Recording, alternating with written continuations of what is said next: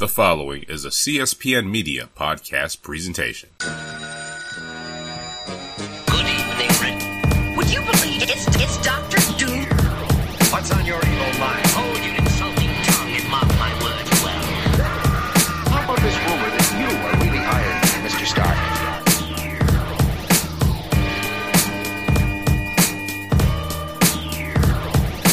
And welcome to another exciting episode of the Click Nation's Comic Book Chronicles.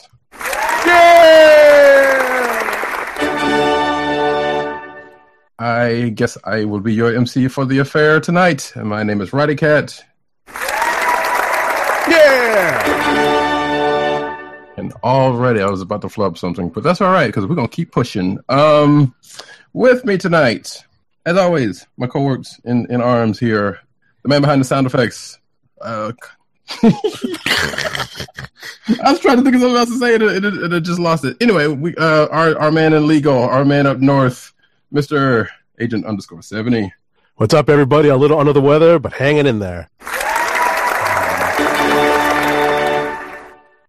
you should come down south when it's warm, because you know. And also with us, the man behind the mask, the man, the myth, the legend, one PC and _Dirt. You say the man, the myth, the myth?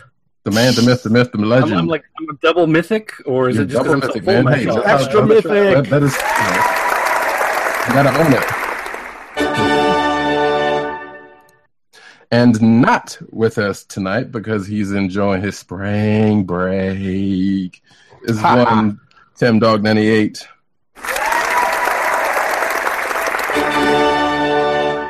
And you can find us at our various locations throughout the internet. You can find us at every place that we've talked about just now with our names, and also at CBCron would be also Tim's. DClickNation.com is also Tim.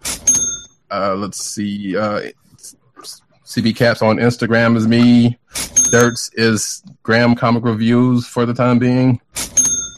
Agent _70 is at Agent _70 at Instagram. You can subscribe to us. Oh yeah, I forgot. News Nerds Need. That's also me. So bam. There you go.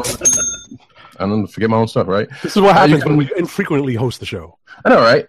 Rust just sets in. But you can subscribe to us at you know what? You go to your podcast location of choice, you will probably find us there. You can also find us on cspn.us. Do it today. Exactly. For the audio podcast that comes out tomorrow morning. If you're not watching this live, we go live every Thursday night at 9 p.m.-ish on theclicknation.com/live. Some weeks more ish than others. That's right. This is true. You can get our wares at shop.cspn.us. You know, go over there and get some nice comic book chronicle swag, and support a good network of people doing some stuff. Yes, sir. And I think with that out of the way, unless I've missed something. Oh wait, I'm sorry, Dirt. Dirt, is that is that Pop Culture Network? Yes. Actually, I am PopCultureNetwork.com. Yes. We definitely don't want to forget that because it does some great stuff over there. You go check them out. So with that, I believe we said we were going to start off with our books of the week. We're doing our reviews, and that book we're starting off with is Unworthy Thor #5. Yes, sir. So let's take that away. This is the final issue of this mini series that features the Unworthy Thor, Odin's son, on a quest to find at least some meaning to life because he's been kind of in the wilderness for a while. What was teased at the end of last issue, spoiler alert if you're not quite up to date on this, was that the ultimate Thor's hammer that had made its way across time and space at the end of Secret Wars and had found itself in old Asgard was ready to be claimed by one Odin's son.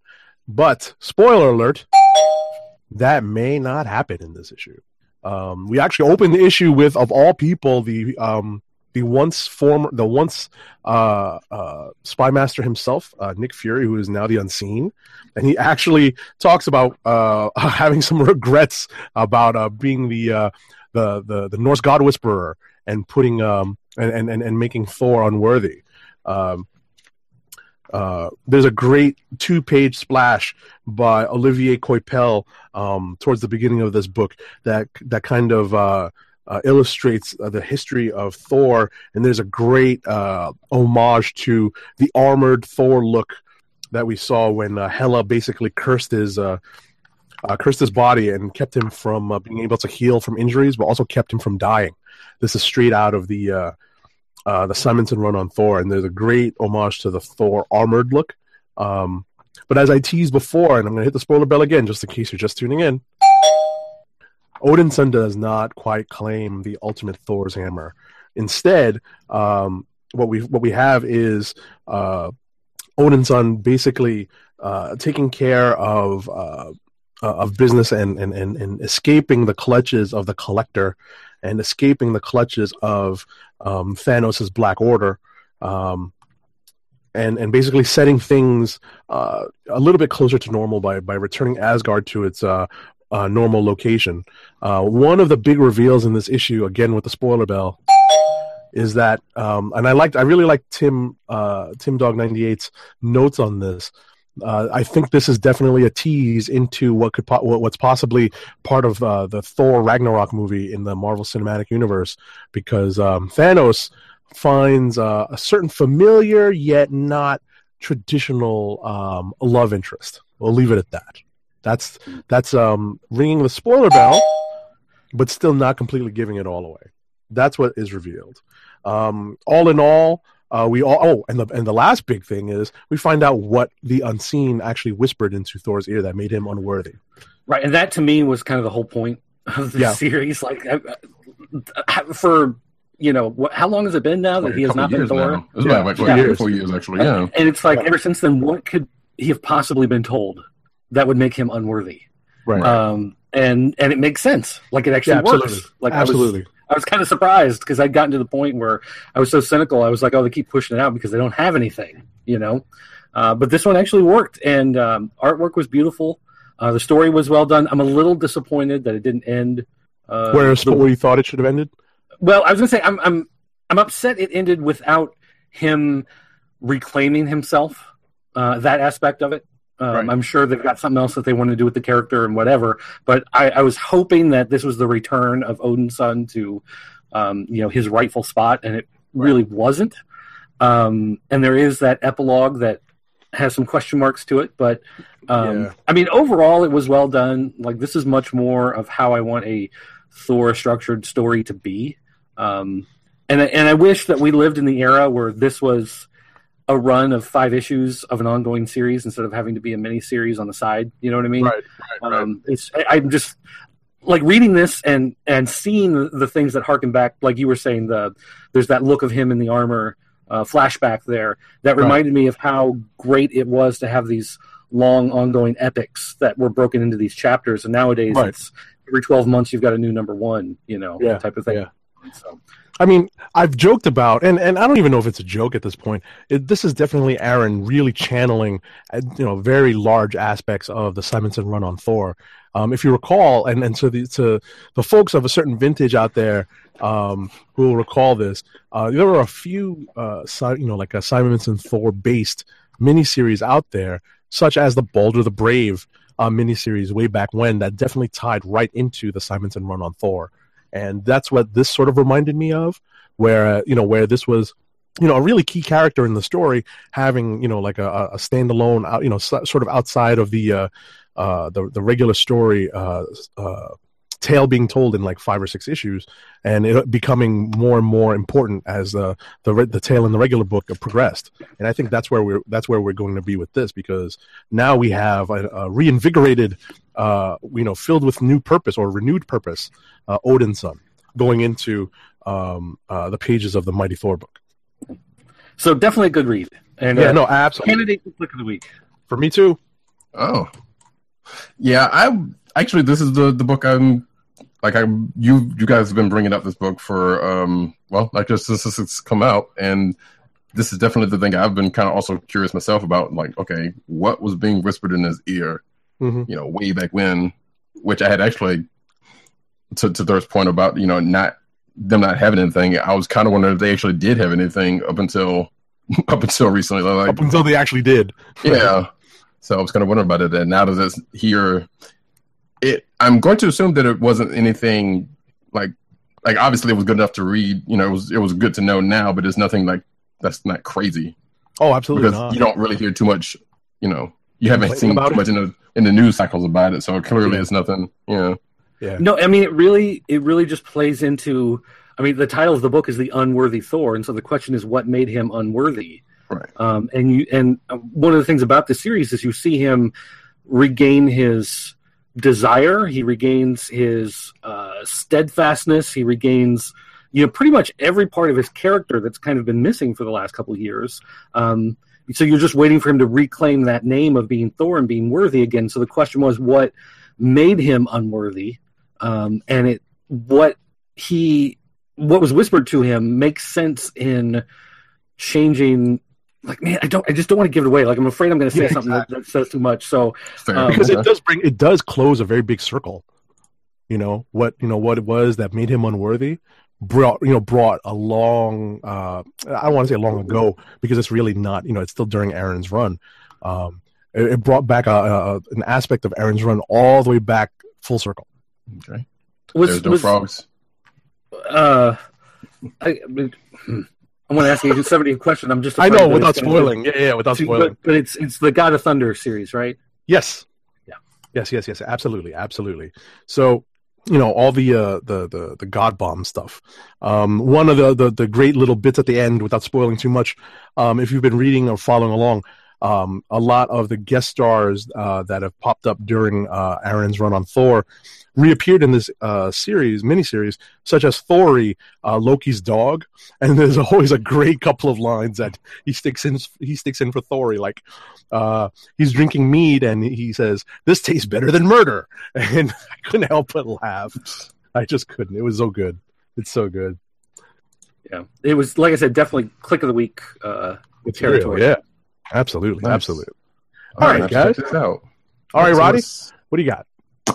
Well, let's see. Well, since I guess both of you and I have read this, let's go to Black Panther number 12. All right. Agent 70. So, as Agent 70 points out, and I appreciate this, like I said earlier before you even got on, this is the Council of Elrond at the beginning of the issue. So this is after the battle was won that's been going on the last issue or so, and now it's time for peacemaking between most of the factions. Obviously, there are some people still out there in the wings that are trying to come for Wakanda, but this is kind of like one big powwow between T'Challa and Shuri and Shangamire and the Midnight Angels. Right, like definitely the people of influence and power within the warring factions. Right, mm-hmm. and all coming together and meeting, and it doesn't go quite as well because they don't get into a full blown argument, but there are some unresolved feelings. What I was going to say is what they resolve to do isn't accomplished in this issue. What they resolve to do is to move forward from their civil war basically within Wakanda, and they pledge to have basically what exists in England now, which is, spoiler alert, a royal at the head as essentially a figurehead of the government, but then have a democratically elected government that's actually in charge. Yep. So that's the form of government that I guess Ta-Nehisi Coates is looking to install in Wakanda at this point. But obviously, we're still not there yet. I thought this was like a nice way of wrapping. This issue did a lot of moving everyone's story forward incrementally until we got to the last page. Yes, and they even snuck in some stuff that we hadn't really thought about since the first arc, if you think about it, because there's the stuff because he brings up Stain, right, and Zinzi still being out there for like a page or so, and then it kind of just goes into talking to Ramonda in the hospital and Shuri there, and then batching that up and Ramonda noticing that T'Challa is kind of coming back to his own, almost like Thor kind of getting his swagger back. Exactly, they're all getting their grooves back. Shout out to Stella. But but in all seriousness, as Radicat was saying, it was nice to see T'Challa kind of regaining that sense of purpose and confidence. And I did not see that cliffhanger last page coming at all. Well, yeah, and we knew, without giving it away, we knew there was some stuff coming. Well, we knew there is something coming out next month that's going right. That to. puts that establishes this particular scenario. Mm-hmm. Being possible, but at the same time, I was still definitely caught unaware, and it was a very nice surprise. It's nice to be surprised, to really be taken aback and say, "Wow, I did not see that coming." Oh, even if it wasn't for that reason, I enjoyed seeing it because there was somebody trying to dance around a little bit, someone that has had an effect on T'Challa's life. He pops a visit into, and also there was a little part with Eden before that, which kind of also plays into that a little bit if you think about that part. But someone that is very important to T'Challa, or has been very important to T'Challa, kind of he pays a visit to unexpectedly. Right. So that said, yeah. I was about to say, which kind of startles that person, but so you can only, that's probably the last person you would have kind of just want to pop in on. But anyway. Exactly. So all that being said, I like that this definitely pushes the story forward. I thought that the last, I hate to say this, I felt like the story of the Civil War in Wakanda felt like it dragged a bit in certain spots, but I've really liked the last two issues that have really wrapped up the Civil War and moved the story forward. I think these two have been some of the stronger issues within the last, let's say, half dozen. I'd agree with that. Yeah, so I would agree with that. It's kind of funny that maybe Coates had a little bit of trouble nailing the landing on that Civil War story, but it seems like he was using that to build towards something else, and I think that something else is where I think he's been trying to get to this whole time. Yeah, agreed. And actually, there's probably the tie with World of Wakanda also, because like I said, I think we talked about that last week, that's been kind of catching up to the events of the first issue. Right. So that book has ended, right? No. It's not. It's still going. Okay. Back, next issue is going to have Cole, you might say, Cash, right? Yes. Yeah. Presuming that's who that is. Yeah, that is the version that they're going to go on with. But so, yeah, another former member of a certain crew. Sure. Nope. It's gonna looks like it's showing up in that book, and that could play into something going forward. Also, between this and another book that's coming out next month, we don't know. We'll see. True enough. All right. Let's see. Dirt. I know it looks like you and I both read Iron Fist #1. I don't have that much to say about this, because I'm still sort of getting over my disappointment in the Netflix show that I know you haven't watched yet. I may never watch the Netflix show, but that has little to do with anything having to do with the Netflix show. It's more along the lines of I just don't watch, the comic shows and movies, generally speaking. So, So for the viewers of the video podcast, both Roddy Cat and I were holding up the hip hop cover for Iron Fist #1. I've got it too. Yes, good job. Good job. So what album is that? I am not 100% sure. I want to say that's Redman's That's the Name. Oh, I think you're right. Yeah. I think you're right. As soon as you said Redman, I was like, oh yeah, that I think that's right. Yeah. Was that Redman 2000 or something? Either way, it's Redman. I believe that's what it is. So, basically, we shouldn't be talking about this issue because what's the first rule about Fight Club? Right, Dirt? You tell everyone you know about Fight Club and how great it is?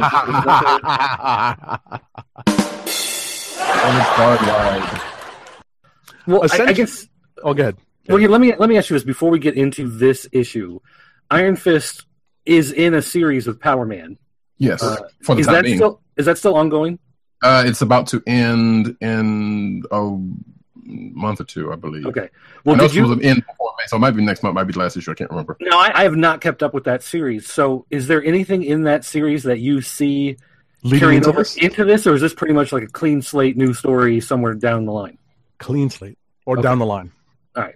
That's kind of what I figured, because it felt different than what I remembered from the Power Man and Iron Fist series. But for what this is, I mean, it felt like a good first step on a journey type of thing. It does play itself out, I hate to say stereotypically, but very much like an action movie. Yeah. Where you've got him searching for himself, searching for the reason why he has these powers, searching for, meaning, whatever, and then getting swept up in something where it looks like he'll be able to use those abilities again. So I appreciated that aspect of it. It was interesting enough that, I plan on keeping with it, at least for a while, see where the storyline goes. I thought the artwork was beautiful. Yeah, well, that's this is professional stuff by Mike Perkins. Yeah. Well, I mean, there have been some number ones from Marvel that, Don't hit the mark. But yeah, no, I thought this was well done. It's that it's going to be an action title. I mean, that's where its birth was. Its birth was in old kung fu movies, obviously. So it plays in on that. Yes, it's definitely somewhat inspired by some of the more famous kung fu movies, and even some video games. Yeah, you could definitely. But yeah, so I enjoyed it. It didn't like blow me away or anything. It wasn't one of those things. If I'd heard about the Netflix show and like, oh, I want to learn what the controversy is about, whatever, and then you pick this up, I mean, I don't think there's any connection really. No.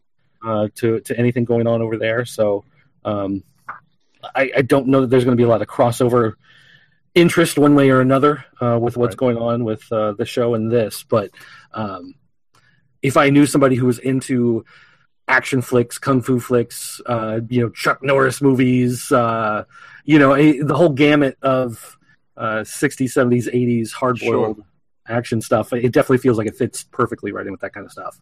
I think you make your points are spot on. I think that my difficulty with this was something that you had mentioned earlier, which is, I have been following the Power Man and Iron Fist book, and I thought that, jumping from that team up book where the characters are all very much as we know them.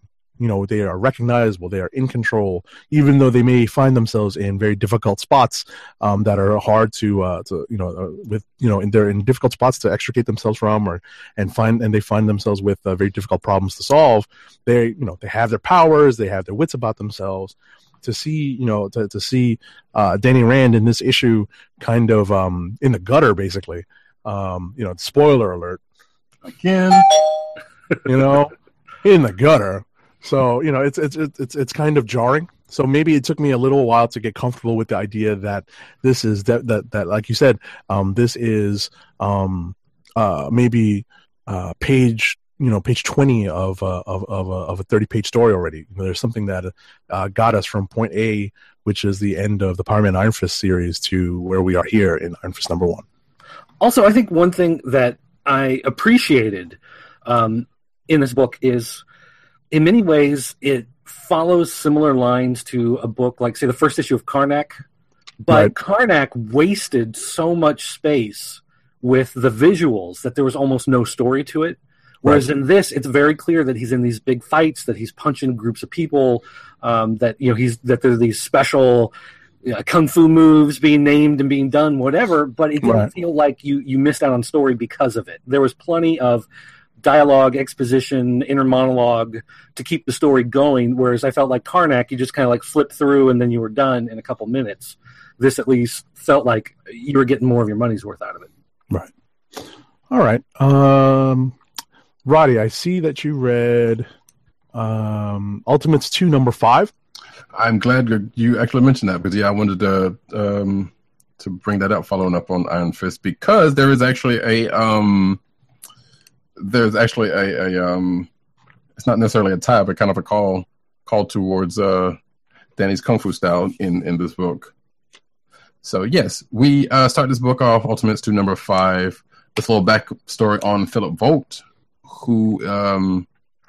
whose actual beginnings start in the new universe that Ewing has been throwing in this book, and I've been enjoying that part. There's a name that gets brought up that I'm hoping is going to end up showing up at some point, but who knows if that's going to happen. Right. But we also, after we find out a little bit more on Vogt, it was a Vogt or Voight, I guess. I've been calling him Voight. But anyway, get back to the fight between the Ultimates and the Troubleshooters, which was still going. You see the table kind of gets turned on one of the groups. Sure. And I appreciate the reference that you made, Roddy, to the reference to Iron Fist. That's in this that T'Challa actually incorporates. So that was a nice turn, and also a straight up reference to Bruce Lee, which is what I was referencing earlier when we were talking about Iron Fist #1. Like literally, it's a call out to Enter the Dragon. You know, so. Like if you read Iron Fist and you got to the last page, you're just like, oh, okay, right. But, in fact, I would say if you follow my Instagram account, CB Caps, you will probably see the reference. Sure. That we were talking about. Sure. So, as you said earlier, in the pages of the Ultimates, the tables do turn. It does, there is a fairly clean cut victor in this particular matchup, but then the story leads towards another type of cliffhanger ending where obviously one side has not actually won. It's just another step towards right. There's a wrinkle in the works here. Exactly. It's just another step towards the big confrontation. Mm-hmm. To which I've been seeing news articles about this. Like this is like, yeah, we're going to find out who the Cosmic Jailer is, and we do, sort of. But that's still like it's not a reveal. That's like, okay, hey, this person, and so you get a clear cut idea of what's what could be about to happen or what some motivations could be. You really don't get that. But like I said, the tables turn. The tables turn on the fight. Some stuff happens. Somebody shows their don't want to say show their true colors, but they kind of have. But they reveal themselves to be something that they were not originally. I guess you could say that, and that they were working for someone. And then that's when we start getting into the whole more cosmic stuff with eternities being chained up and who's the cause of all that, going into the end of the issue. Yep, pretty much. Yeah, that's pretty much the issue. It was a nice. Yeah. It was a nice. As I mentioned earlier, there was it's just another example of an issue that does definitely push the story forward and develops an interesting twist at the end where we think that we understand where this is, but this is on such a we understand. We think we understand the scale this is actually being told on, but it's even grander than we think. Mm-hmm.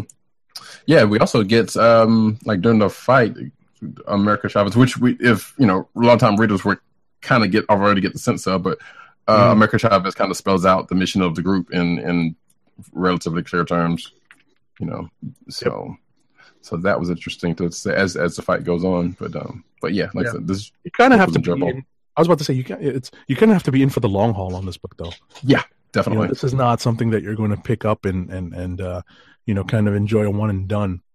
Yeah, and even with the first page, kind of recap, you need to actually read some stuff to kind of catch the beats on this one.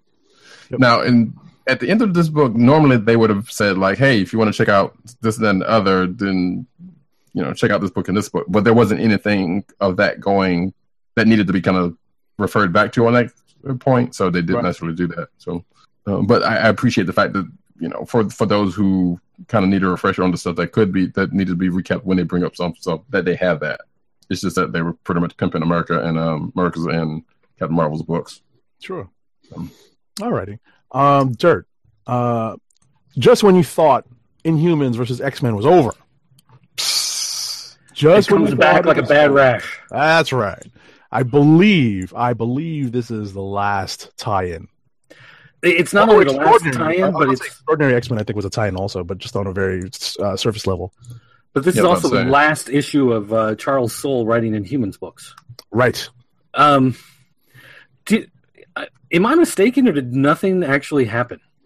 I think this was actually the wrap up to a lot of these subplots without really changing any of the characters, because if you've been reading, I've been reading this series on and off. I did drop it from my physical pull list a few issues back, but I understood that the last story arc was going to involve Maximus, Right. trying to create or just fabricate Terrigen, so that the effects of the finale of IVX weren't going to be permanent. And of course, Maximus being Maximus the Mad doesn't exactly play along with that particular storyline. But it seemed like everything he created in this issue was more or less nullified by the end of this issue. Everything he had done seemed like none of it actually mattered by the time the issue was over. Yeah. So I'm just trying to figure out, like, did anything actually happen in this book that, I mean, did it, other than the conversation that happens at the very end between two key characters of the Inhumans, all the stuff with Maximus seems like it built up just to collapse upon itself. Maybe not collapse upon itself, but just take care of some of what I thought were some of the funnier aspects of this Inhumans title, which is what happened to the Unspoken and the fish people that Maximus stuck. I thought that was some great stuff. Well, yeah, but it took care of that. But I mean, it didn't set anything new going forward with that, though. No, not at all. I think it just provided a little bit of depth to some of these tertiary Inhumans characters like Triton. Triton's been a member of the royal family forever, and because we just think of him as a scaly Aquaman / Submariner guy. It's nice to have him get a little bit of shine next to Maximus. So, that's pretty much, I thought that was pretty much the purpose of these last few issues, is to just give some of the other Inhumans characters some space to breathe. Well, my problem was that, I read Inhumans, I read them all the way through. About halfway through, I was reading them with my son. About halfway through, he gave up on them.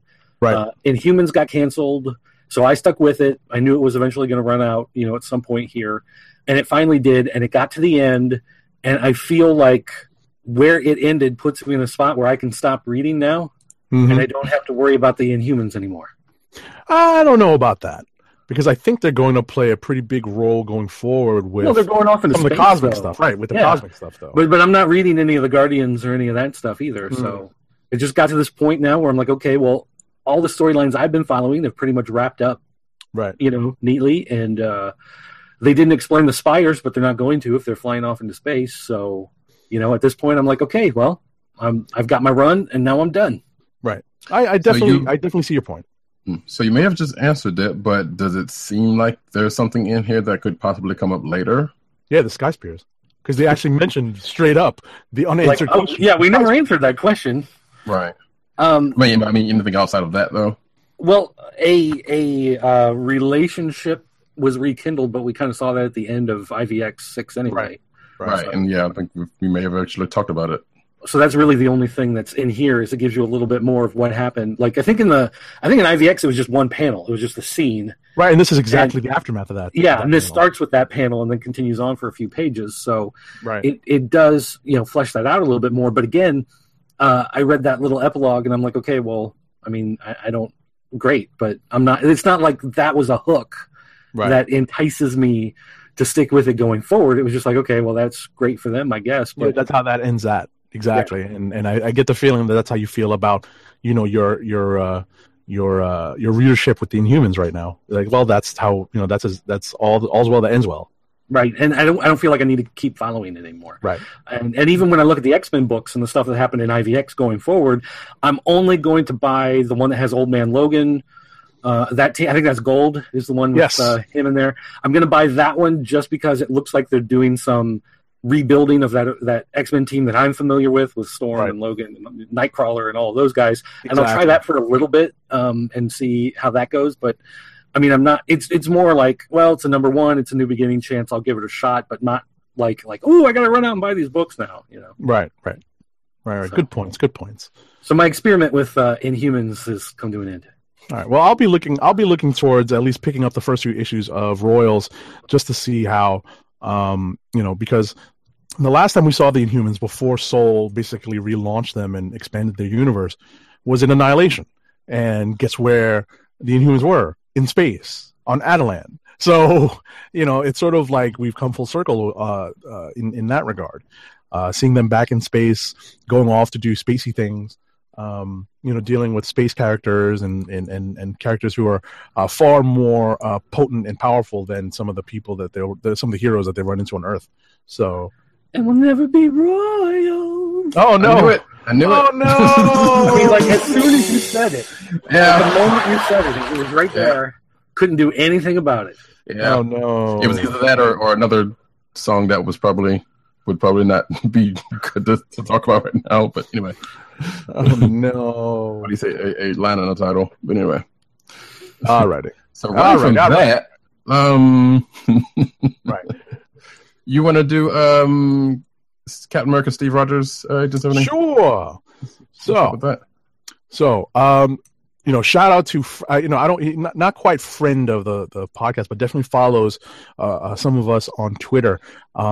Speaking of John Suntress, who does the podcast Word Balloon, he had Nick Spencer on as a guest. I believe it was last week, and I was just catching up on the episode this week.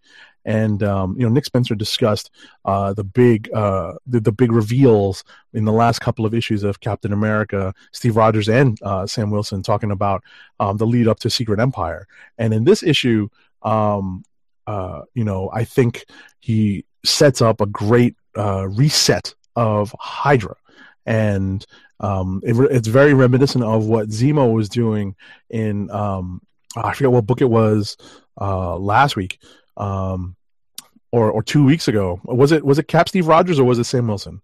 Where Zemo was, it was probably Steve Rogers, where Zemo was also kind of getting the band back together in terms of creating a new Masters of Evil. So that was Steve Rogers, but right. So in this issue, it's Madam Hydra's turn to marshal her forces and kind of get the Hydra band back together and create a new what do they call it? The Council of Hydra or something like that. Not quite Council of Elrond, but definitely close, because they all are sitting in a circular sitting at a circular table.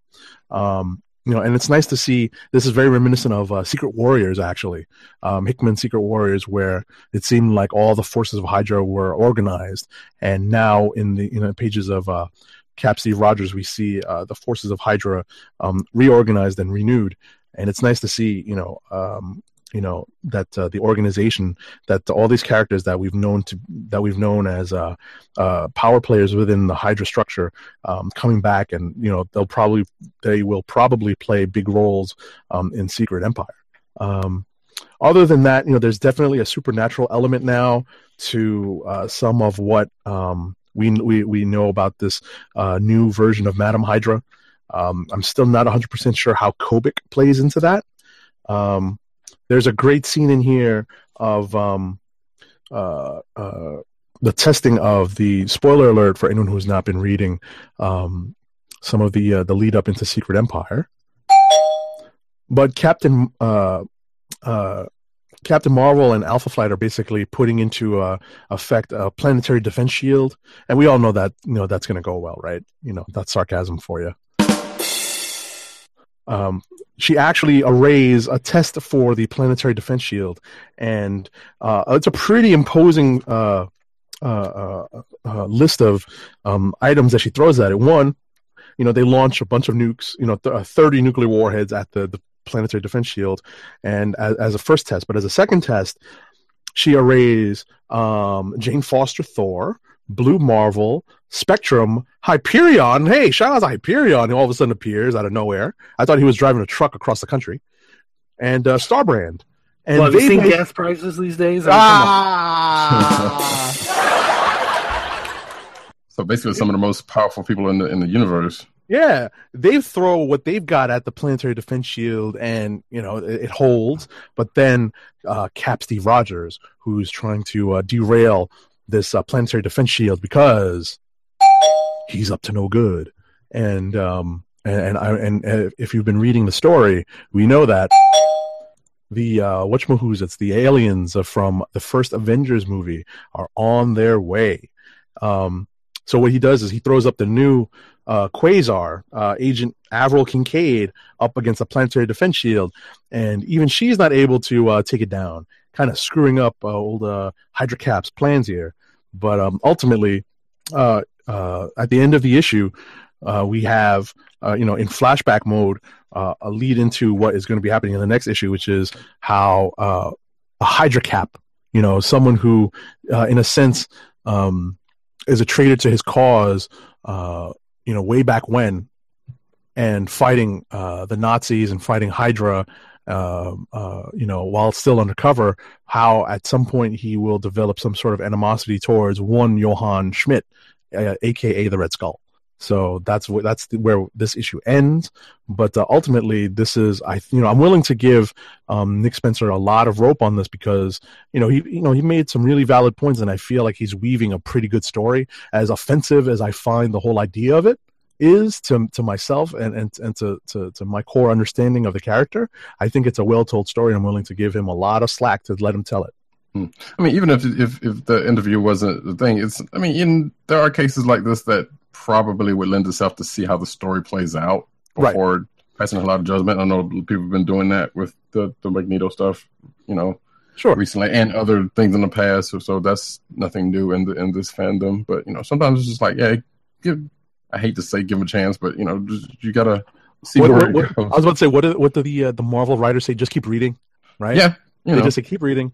I would just say that sometimes, especially for the doubters, especially for the doubters, I wouldn't say haters, but definitely the doubters. Something like a podcast interview where there's some well-reasoned thought behind some of the story choices, being explained. In the writer's own voice, it sometimes does help and does do a little bit of convincing. So that's why I give his Spencer's appearance on Suntriz's Word Balloon. Shout out to Word Balloon.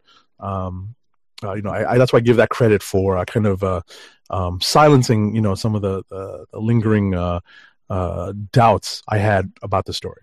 And I'll try to put the link to that episode in the show notes, which I'm not sure if anybody's going to see it or not. But I was just going to mention that the Chitauri kind of has been popping up here and there. I mean, since the movie, regardless, but like more so in Captain Marvel's book and a couple of, because obviously that's what the kind of stuff you know. But you can see in that book that there's been a little bit more mentioned than you would think would be at this point. So, all right.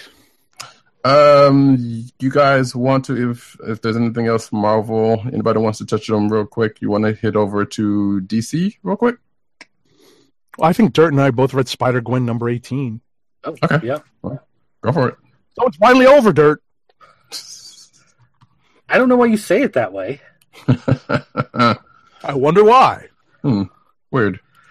Again, I'm gonna take a very unpopular stance and just say the artwork threw me right out of the story again. There were a lot of funky panels where, especially because Spider-Ham was in here, and there were certain things going on where I had to look at it like a couple times and try to figure out like, wait, what kind of anatomy am I looking at here? Listen, I'm a fan of Robbie Rodriguez's art, but I definitely see where PCN_Dirt is coming from on this. Yeah, totally. I like the humor that they subtly wove in there about Spider-Gwens across the multiverse. I enjoyed those things, and I enjoyed the jokes made at the expense of the fact that there are these different universes and different versions of characters, and also it's not only a space anomaly, but a time anomaly as well.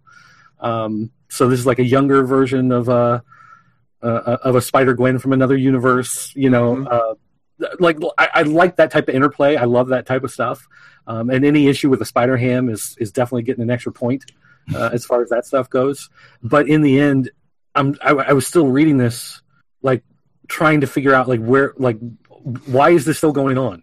Where are we going with this? Like, what's the point?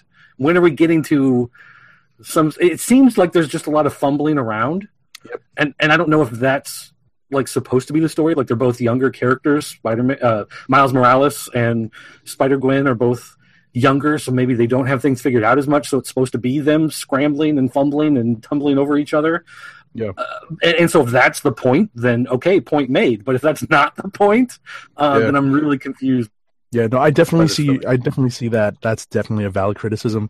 I complained the last time we did a review of Spider-Man. the Miles Morales Spider-Man story, which I believe was part 5 of 6. This was part 6 of 6, and I mistakenly thought it was a 9-part story. It felt like a 9-part story, and that's a bad thing. And that's definitely a knock on the plot, the co-plotting, I would presume, of this crossover between Bendis and Jason Latour, because it just felt like it took too long to get from where we started to where we ended. This could have been a 4. Yeah, this could have been a 4-issue story, and it would have been fine. 2 issues each in each series, And I think not only that, but if you go back and look at what the actual story is having to do with his father being pulled into some sort of secret thing, and Miles is trying to figure out what the answer is. And that's your setup. That's the story that you're trying to get the answer to. And out of 6 issues, it felt like maybe 15 pages total out of 6 issues dealt with that actual storyline. Maybe less. Maybe 15, maybe less than 15 pages. And the rest was them getting tacos and talking about how hard it is to be a hero and running into alternate versions and yeah. So you're saying this is an arc that possibly, or a crossover that could have been handled in one book or the other? No, I just think it could have been done much more succinctly in fewer issues. Much more efficiently.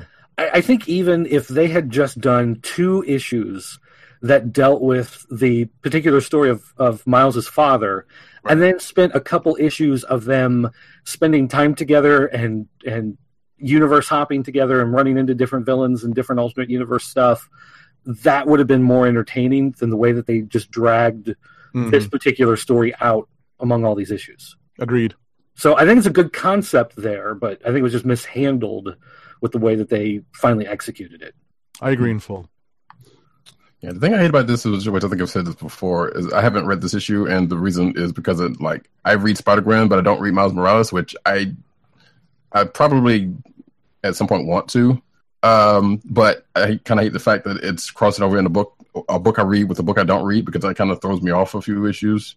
Sure. For wanting to do that. But Marvel and DC always assume that you're reading the entire family. Whatever. Yeah, like a particular corner of the universe. And I hate that. Yeah, because that's not always the case. Yeah, because all the Superman books will tie together, the Batman books, the Spider-Man books, the Avengers.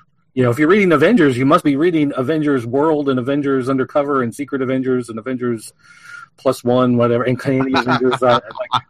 All different Avengers. Until it got to Undercover, I actually was, but stuff like that. But yeah, that was that. The whole thing, that is it's not ridiculous, because I get why they would do it, but it's still unplausible for a lot of people. All right. Well, you guys can move on to other parts of to other companies, because I am actually now down to 1 book. Yeah, I've only got a couple myself, and I think both of those can probably be rapid fire. Well, maybe except for one. So let's do this. Let's go over to DC real quick. And I believe, Dirk, you have read Action Comics 976. Indeed. I skimmed it, so I can contribute. Okay, cool. And Tim Scate, which Tim, our co-host here, who is not here tonight, has some notes on it, which we forgot to talk about in Unworthy, though, but that's fine. Says about Action Comics 976, what does the conclusion mean for DC Universe going forward? And 4 becomes 2. So if you guys want to elaborate on that, go for it. Gosh. Yeah, I wish I could answer Tim's first question, which is, what does this conclusion mean for the DC Universe going forward? I have the foggiest. Now, there's been articles about this issue, and I think, we might not have to touch on it later on when we get to the news section, but there is at least 1 or 2 out there that probably lend some speculation to that. Well, okay, so just to give everybody an idea of what has been going on, basically, Mr. Mixel-Pixelic, whatever his name is. He has returned. You find out he's the one who's been masquerading as Clark Kent all this time, ever since that whole Superman depowered storyline or whatever it was. So he's been that Clark that's been running around. And he was upset because the deal was he was supposed to show up every 3 months to take on Superman. And, of course, Superman seemed to have forgotten all about him. And then, of course, Superman died, and there was a different Superman. And this Superman wasn't playing by the rules, and yada, yada, yada, everything you'd expect from a childish imp from the 5th dimension to be upset about. And so he took the super family into this pocket dimension and was playing this game, for life and death, for keeps, whatever. And in the midst of this, it looked like the current Superman who's been running around, who's the one from the old DC universe from the mid-90s. It looked like he had been destroyed, and the New 52 Superman, who had burned out and died, came back. And so then in this issue, and I'm going to spoil it, so go ahead and ring the bell. Hold on. In this issue, Jonathan is actually able to restore his parents, the old school Superman and Lois Lane, back to the timeline, merging them with the New 52 Superman and Lois Lane. So this cover here, where you've got the red and blue Superman, we're not getting the lightning energy-powered Superman back. But we do get a merging of the New 52 Superman and the new Superman, and somehow there's a rewriting of history where Superboy punched everything. Yeah, well, so somehow there are certain aspects of the original Superman post-crisis storyline that has merged with the New 52 storyline, and certain aspects of both have now mixed together to become the current DC Universe Superman storyline. And it looks like most of the beats are coming from the old Superman, but they still have left themselves like little holes, little abilities to throw in some of the stuff from the New 52. And Oz, who's been this guy watching the screens in his special hidden, prison palace, watching everything, he's got on his screens one of the New 52 Superman and one of the original Superman, and the New 52 Superman morphs into the image of the original Superman, showing that the New 52 has been more or less wiped out from the Superman history. So the question is, how does that reverberate through the rest of the DC universe? How does that change things? And we'll get to it later, but it looks like that actually reverberates through the Flash book this week. Oh, no kidding. Yeah. Okay. So, but anyway, that's like the big thing that happens in this book, is that somehow the history gets morphed and changed, and the history of that old timeline is brought into the New 52 and peppered in somehow. Okay. So, no matter how much DC tries to get away from a crisis, they always come back to a crisis. Yeah. Well, and it's like, what do? You either hold to everything that came before and try to build upon it, or you do the Marvel thing where you just kind of ignore it after a while and just pretend like certain things didn't happen so you can tell them again, I mean, both have their positives and their negatives. Sure. Depending on what's going on, but it's definitely much more comic nerdy, which is probably why I appreciate it so much. Fair. Right. Hey, at least nobody flew around the Earth backwards. Oh. So I like the story. I like the way it built. I like the Mxyzptlk thing. Seemed to make sense to me. That he'd be the one behind it. Like, it would work with his power set. It felt like this was something planned out much more in advance. It wasn't just we've got to try to fix things, so let's shoehorn some stuff in here and try to make it work. The more and more as they go through with this, I mean, this does ring very much like a Jeff Johns storyline. The way he likes to retcon without retconning. Mm-hmm. It's everything changes because you understand something differently, or there was a hidden piece of information that was kept from you, but not that it rewrites everything necessarily by getting that revelation. So, that's like his hallmark of stuff, and it feels like this is following that. So, I'm guessing that's the idea that came about with the whole Rebirth originally, was one of those things on a whiteboard in somebody's office that they've been holding on to and slowly building to. So. I liked how it all felt organic as far as the storyline's been going. All right.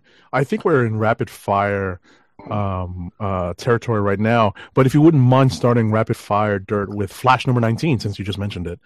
Okay, let me grab the thing here. Boop. We've got Flash. All right. So Flash recently, he's been running around with Kid Flash. Kid Flash has been trying to find information on his father, and they have chased down Captain Boomerang to the Australian outback, and Boomerang has the unfortunate news to tell him that it looked like his father didn't survive an attack as part of the Suicide Squad. And so with this knowledge, you're left with, well, we've seen another Reverse Flash running around, and that is still the guy from the future. Thawne, and there's this flash of lightning and this release of energy and something that cracks through the sky, and it wakes up Thawne, and he suddenly says that he remembers everything that happened in Flashpoint. He remembers Here, I'll even say the quote, so go ahead and ring the spoiler bell. This is Reverse Flash saying, "I remember the Batman, Thomas Wayne. He killed me in the Flashpoint." Wow. So, basically, tearing everything wide open. Now we know that there's a crossover coming up in not the next issue, but the issue after is going to be the Batman Flash crossover, where they have the comedians button that they found in the Rebirth special, and they're going to two greatest detective minds are going to start trying to get to the bottom of this. So this is something that's been building since Rebirth, and it looks like this is that reverberation coming out of the action, because it's this blue lightning bolt energy that looks like it's coming from whatever happened with Superman. So again, tying in the DC universe into this overall, company arc. The artwork does change, though. In the book, they had a couple different artists. It's not like one is bad and one is good. It's just that they're different enough that it kind of hits you when you turn the page and the artwork suddenly changes. Yes. It's actually Jesus Marino and Carmine Di Giandomenico. Right. So, I was just flipping through it, getting to the big story beats that you were describing, and I saw that, the break between the artists, and it is jarring. Right. Now, like I said, it's not as bad as some, like what we've seen in issues of like Cyborg, where it's like terrible artwork for a few pages and then decent artwork for the rest of it. This is two guys with good quality styles, but they're just different. It's totally changes the feel when you switch between them. So it was good, and I liked the revelations that came out of it, and I liked how it felt like it tied into the overall Rebirth storyline. That's one problem that I've had with DC recently, was like, well, I went back and read Rebirth and was like, okay, let's pick up these mysteries. Let's get to it. Nobody was doing it, and now it's happening again. So that's nice. So definitely, if you've been trying to follow those plot threads, this is an issue that definitely ties in with those threads. And as far as Flash goes, this is a good issue for Wally West, Kid Flash from the New 52, and Barry Allen. This is a big part of their, I guess, relationship. It's not father and son, it's not, cousins or anything like that, but there's definitely some big things that happen as far as how they work together in this universe. So it's a pretty good issue for that. Two quick questions.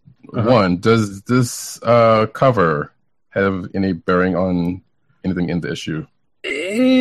Kind of. This particular scene doesn't exactly happen as you see it, but it's representative of something that kind of happens. Okay. And two, you mentioned the two greatest detectives. Where's Elongated Man? Oh, no. It's like crying on the satellite.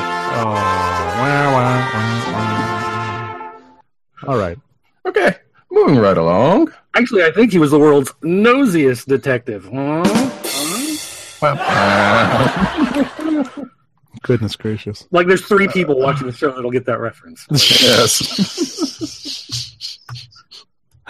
Shout out to Ralph Dibny. That's right. So I will do this real quick. Teen Titans number 6, and Tim's got a link in here that kind of pretty much sews it up, sort of. Nice introduction for Aqualad. I'm enjoying this team more than the Titans. So we get reintroduced to, well, I guess we get kind of reintroduced to, because I don't know if he's been anywhere or not, or it has shown up anywhere else or not. But Kyle Durham, well, let me rephrase that. It is Aqualad from Young Justice. It is not Kyle Durham as we know him in that, seemingly, because it seems like they have either changed his origin or some stuff hasn't come to light yet or something, but this is a kind of a different character, let's say, than the Young Justice. Like, he has, the power set is still there. We see there might be some differences with his personality, without giving them in away. But like I said, we see him basically trying to. It seems like he has. How should I say this? Has lived a life that he just found out about his powers. Let's say. So it seems like they're kind of. I don't know if they're retelling his origin or anything, because it doesn't seem like there was no origin related stuff going on. But you just kind of see him and dealing with his family and a friend of his and being different. And then he sees this interview that's on TV about the Teen Titans that happens early in the issue that Beast Boy sets up and forgets to tell the crew about. But then the rest of the issue is kind of him making his way to meet up with them while the Titans themselves are trying to figure out a mystery of people or things disappearing in the waters behind them or around them, which also lends to the fact that, okay, Aqualad is back, and if you know anything about Aqualad, then it seems like they may be setting up a meeting with someone from his life. And again, and if you know anything about Aqualad, you kind of get a picture of it. Even though that person does not show up in this book, but there is another fish-related enemy that does at the end of this book. Who fish-related, more than likely, is who has been seen with the Suicide Squad. If you've watched the movie, or probably I don't even know if he's in this book, so you already know who I'm talking about. But who is also probably aligned with this other person that I'm thinking is probably going to be coming in an issue or two. All right. I was just flipping through this. Shout out to Koi Fam for putting together a solid book of art. Oh yeah, the art is really nice in this. So it was a neat read. It's like the Young Justice fans. It's Aqualad, so or looks like it's going to be him. Cool. So, anybody else want to throw anything else out real quick? Sure, I'll jump in and put in my last book of the week. It is Extraordinary X-Men number 20. This is the last issue of this run. One of the things we were talking about just before we went on the air was that the last couple of weeks have seen the last issues of a couple of Marvel series, and this is definitely a time for spring cleaning of your pull lists. Take down those series that have ended off your pull list and see if there's something you want to replace them with in the new solicitations for books that are coming out in the next few months. So that being said, there's a couple of cool bits in this issue of Extraordinary X-Men. In the wake of IVX, X-Haven is basically being shut down, and they're bringing back all the mutant refugees back to the Earth now that the mild spoiler alert, now that the Terrigen Cloud has been dealt with and eradicated, they're bringing back the mutant refugees to Earth, and they're basically shutting X-Haven down.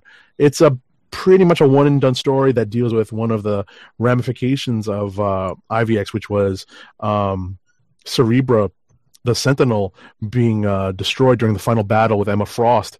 And they basically relocate Cerebra, and Cerebra gains a new form.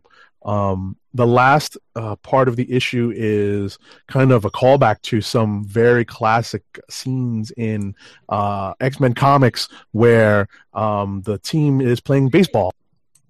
And, it's a nice team building exercise. Okay. I have a quick question for you. And this is, I don't know, Roddy, have you been reading this or just Agent 70? No, I have not. Okay, so probably just me. Okay. At our store, one of the things we like to do for customers is that when their series ends and new series start, we roll them over. Anybody who got Daredevil, we put like Kingpin and Elektra and Bullseye in their pull file. If they don't want it, they can just give it back. But, we try to anticipate, people reading Extraordinary X-Men, are they probably going to be shuttled towards X-Men Blue or X-Men Gold? Gold. Okay.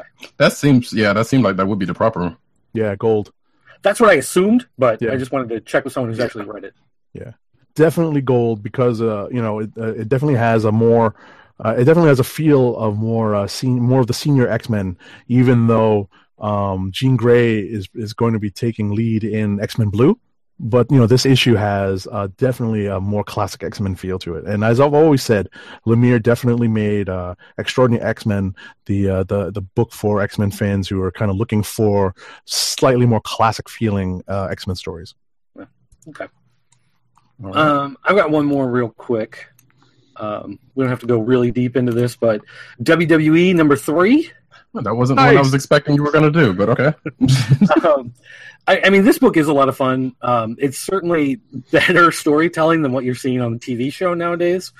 Again, if you're not into WWE, don't pick this up because this is not random stuff with wrestlers that you're going to be able to follow. This basically fills gaps of what was going on behind the stage and off screen with some of the bigger storylines that were happening in WWE.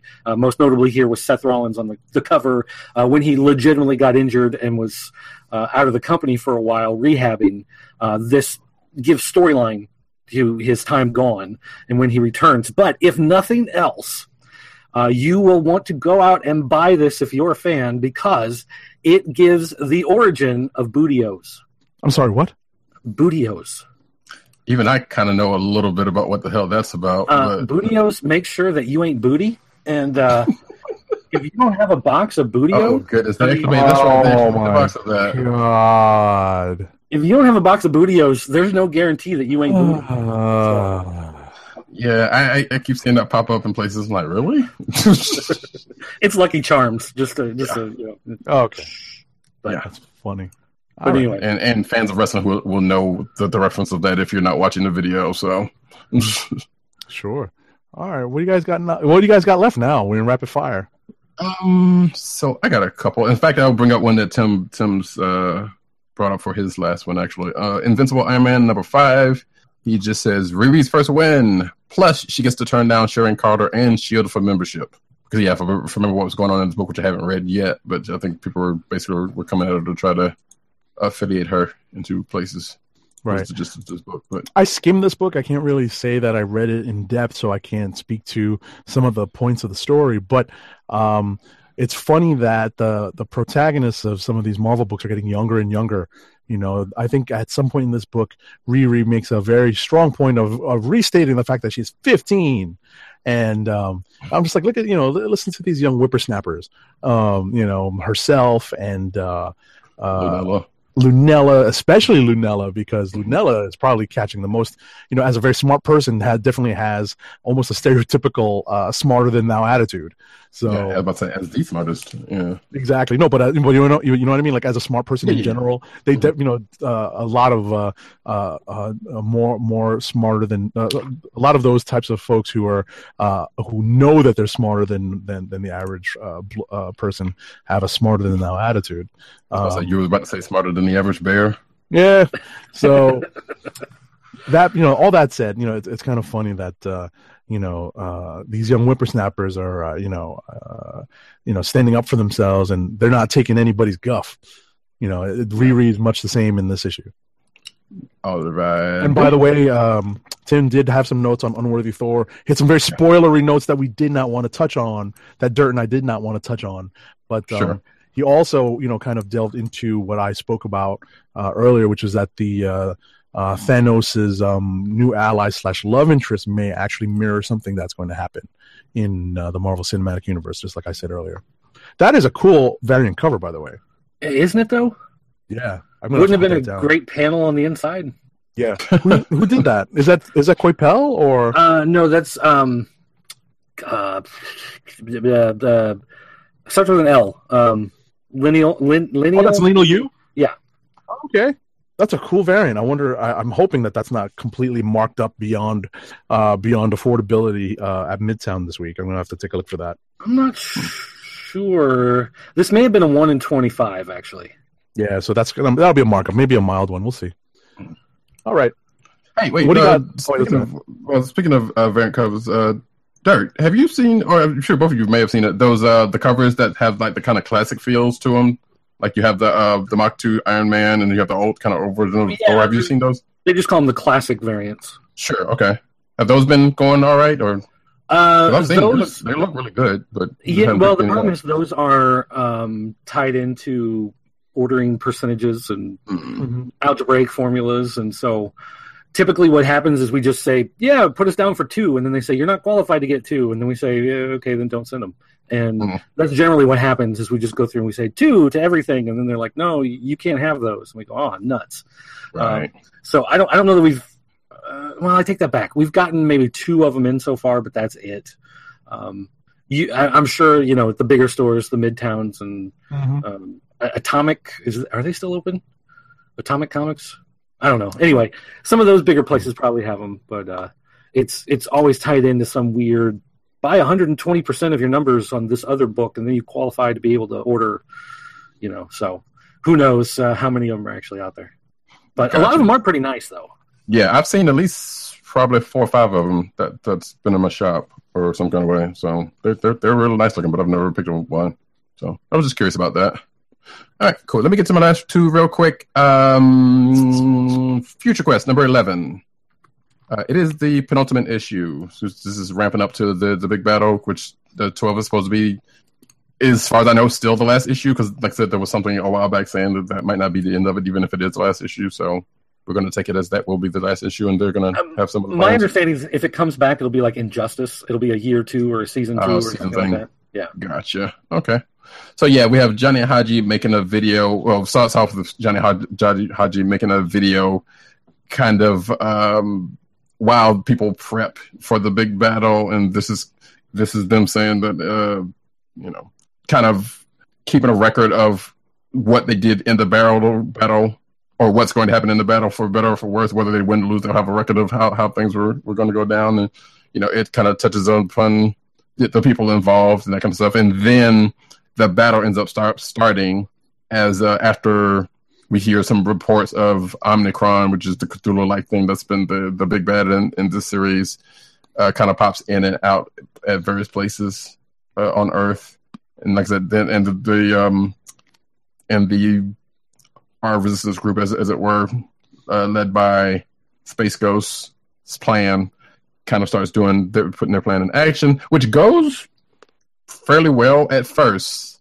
But then as things tend to happen in this book, in books in general, it starts to work, but then kind of not works. And that's where the book ends off, leading into what's going to be the last issue of this book. Like I said, I've been enjoying this whole run because, like I said, bringing the Hanna-Barbera properties and making them into something like this is of interest to me.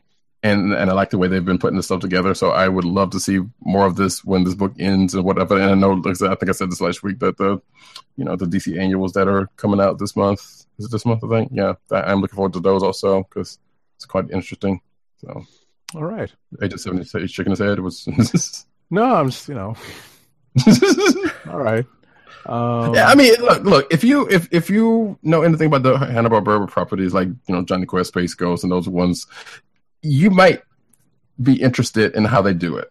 I would say because it actually seems to work the way they mesh everything together in this universe.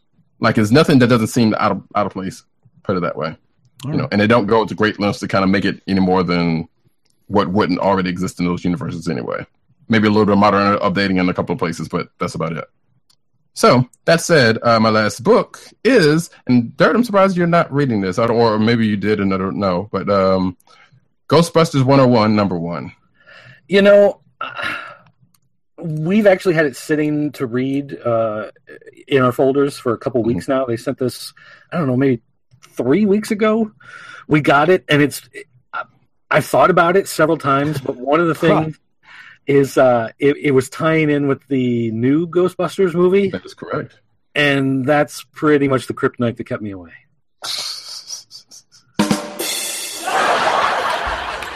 All right. Well, address all of your hate mail to PC probably doesn't really give a darn.com. Right. And I will go so far as to say that, I've not seen the movie, so I don't know. I know what people's issues have been with the movie in and outside of whatever it is about. But, and I haven't been keeping up with the Ghostbusters books as tightly as I would have liked to, because it does kind of, it has addressed at least one or two events that has happened to them. Although the recap page does kind of go along pretty much goes along to say movie, couple of things in the book, couple of things, key events in the books of the past, and then goes into what this is kind of going into. So you get a slight recap that, that could fill in some stuff and maybe have you question what, how did that happen, or whatever the case may be. But regardless, so we get our crew, our Ghostbusting crew, or I should say the OG Ghostbusting crew, doing their thing. They are raised, I think, teaching some youngsters in the ways of Ghostbusting because they wanted to know, and that had to do with another event to where, like, Janine's niece and a couple other people borrowed a ghost trap and tried to do some Ghostbusting of their own, which kind of led to that. And we also see what looks to be a interdimensional gate that apparently the Ghostbusters have. thanks to the fact that I guess in a recent or a past storyline, Egon got killed, quote unquote, and it was the way seemed to be the way to bring him back, and they still have this thing. So one of the younger proteges was showing the newer guys this interdimensional gate, which brings about this story, because through this interdimensional gate, they say, hey, yeah, you can see other versions of New York and other, there's other Ghostbusters and blah blah blah blah blah. Then they turn off the gate and they go back upstairs because it also attracts ghosts. Then the issue, it cuts to this other New York, which happens to be the movie, the dimension of the Ghostbusters and what they're going to. So there's no actual meeting of the two teams yet, but it just kind of cuts to one set of Ghostbusters and what they're doing, and whatever scheme Venkman's trying to cook up. Then goes into what the movie Ghostbusters get into. So it's not like they're all amalgamated together into one storyline. They are in separate universes still. Not yet, but given exposition that is given in this book, they're going to meet up at some point. Yeah, and probably it's going to be next issue, more than likely. It seems inevitable. Yeah. Oh yeah. Totally. Okay. All right. I think Dirt, you have one more book, and then we'll do Clicks of the Week. No, I'm good. No, you good? All right. Clicks of the Week time. That would have been a book you wanted to bring up, but all right. Well, it's one of those that ties so much into past stuff. Sure. I'm picking Unworthy Thor as my Click of the Week. Me too. And I think Tim Dog says we need 3. Did he actually say that? Well, he doesn't. Oh, yeah, he did say it. He does have it as his Click of the Week. And thank you for putting that in there. In that case, it's up to me as I try to fill this up in real quick. That Teen Titans book was kind of cool. At the very least, interesting. But I am going to go with. I don't know. Like I said, there's nothing that's just been stand out great this week, but there's been actually some good stuff that I've read. So that's why it makes it kind of hard. There's nothing like just kind of tips over one thing or the other. I guess I go with Black Panther number 12 though. Nice. It would be tight with the one other one that I would think of anyway, which would be Future Quest and maybe Teen Titans, but So I shall go with that. And with that, we shall go with an ad read from 170. There you go. So this episode of the Click Nation's Comic Book Chronicles is sponsored by Busted Tees, your home for funny, awesome, cool t-shirts that are sure to get your friends' attention. Busted Tees puts many of their popular shirt designs on sale each week. Choose from several eye-catching t-shirts that are being featured on the front page of Busted Tees right now, such as Law and Mordor, which is an amalgam of Law and Order and Lord of the Rings. That's definitely a shout-out to something that we were talking about earlier. Also featured on the front page of Busted Tees is Haters Gonna Hate, which is unfortunately... a reference to a Taylor Swift song, but the featured characters on the t-shirt are oh my goodness, my memory is failing me. The two elderly critics from the Muppet Show, Statler and Waldorf. Yes, thank you. Yeah, as soon as I kept talking, I was like, it just hit me. Statler and Waldorf. So those designs and more can be found on the Busted Tees website after you help to keep our podcast free and ordering by Busted Tees by first going to cspn.us. That's cspn.us. Then you click on the Keep Our Podcast Free link. There you click on the Busted Tees banner and then shop for awesome t-shirts. Busted Tees through cspn.us. Do it today. All right, and as we do every week with the news, we start off with the cinematic news, and guess we can tag team this if you want to. Absolutely. There's some stuff I had to pop together, so we'll get to those in a minute. All righty, so let me start with X-Men TV series casting Sentinel techs, students, and more. So Fox's upcoming X-Men television pilot, tentatively titled Gifted, is proceeding and has announced some recent casting announcements. Namely Emma Dumont as Polaris and Jamie Chung as Blink, as well as Blair Redford, who appears set to play Thunderbird. So that's a pretty interesting cast of characters so far for this X-Men related series. Indeed. Next up on the list, we have Cable casting for Deadpool 2. I'm going to do these two together. Okay. Cable casting for Deadpool 2 will be announced soon, and with more obscure characters joining the party. So yeah, I guess the director was out there saying, "Hey, we're trying to get all that together." And you got a whole bunch of Deadpool 2 news here. A little bit. And the next one would be actually, yeah, matter of fact, I'll put all these together since we're there. Deadpool 2 screenwriters teased the film's relationship to X-Force, so no surprise. There's going to be a tie-in with X-Force, being that Deadpool's going to be in the X-Force movie. Mm-hmm. So, and lastly, it says in here it's about they're going to do much heavy lifting setting it up, but just and some stuff too. And lastly, going back to speaking of Cable. Michael Shannon reportedly front runner to play Cable. Now, I have heard something. I don't know. I've seen something that saying that he probably won't do it. But I don't know. That's just somebody saying that on Twitter. At this point, we don't know.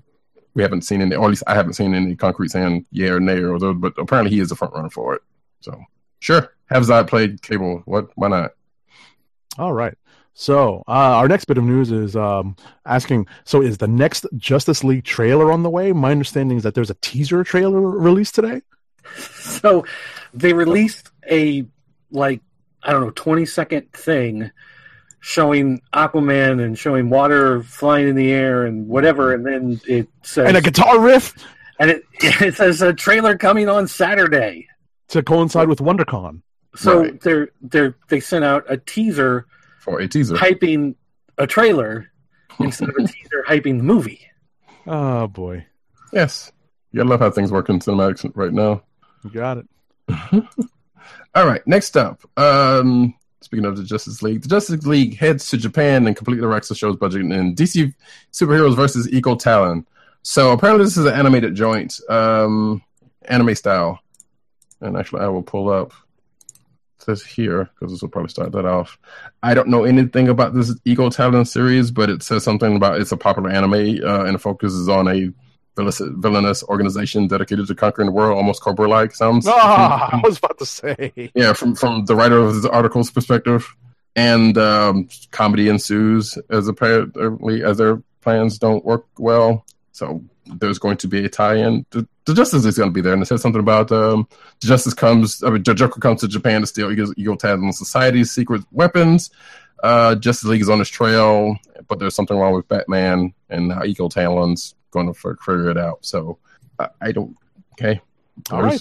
Some more anime for you folks who like anime, which actually I'm one of them. So I'm not going to sit here and whatever. And I don't know if and or when it's going to come over here, but apparently this is this could be a Japan only thing at the moment. Alrighty. So we have some more casting news for The Flash. Actor Ann Dudek from House and the Magicians has been cast as Tracy Brand in the CW's The Flash. Brand is scheduled to be a recurring character in The Flash, beginning with the as-yet unscheduled 20th episode of the current season. Okay. Next up, Wonder Woman receives official rating. TLDR, PG-13. All right. Which kind of expected, Yeah. Okay, so the original Rogue One, a Star Wars story ending, has been revealed, I guess, in advance of the release of the digital HD version and the Blu-ray and DVD coming out, I believe, next week. Some Rogue One stuff is going to be coming out. Yep.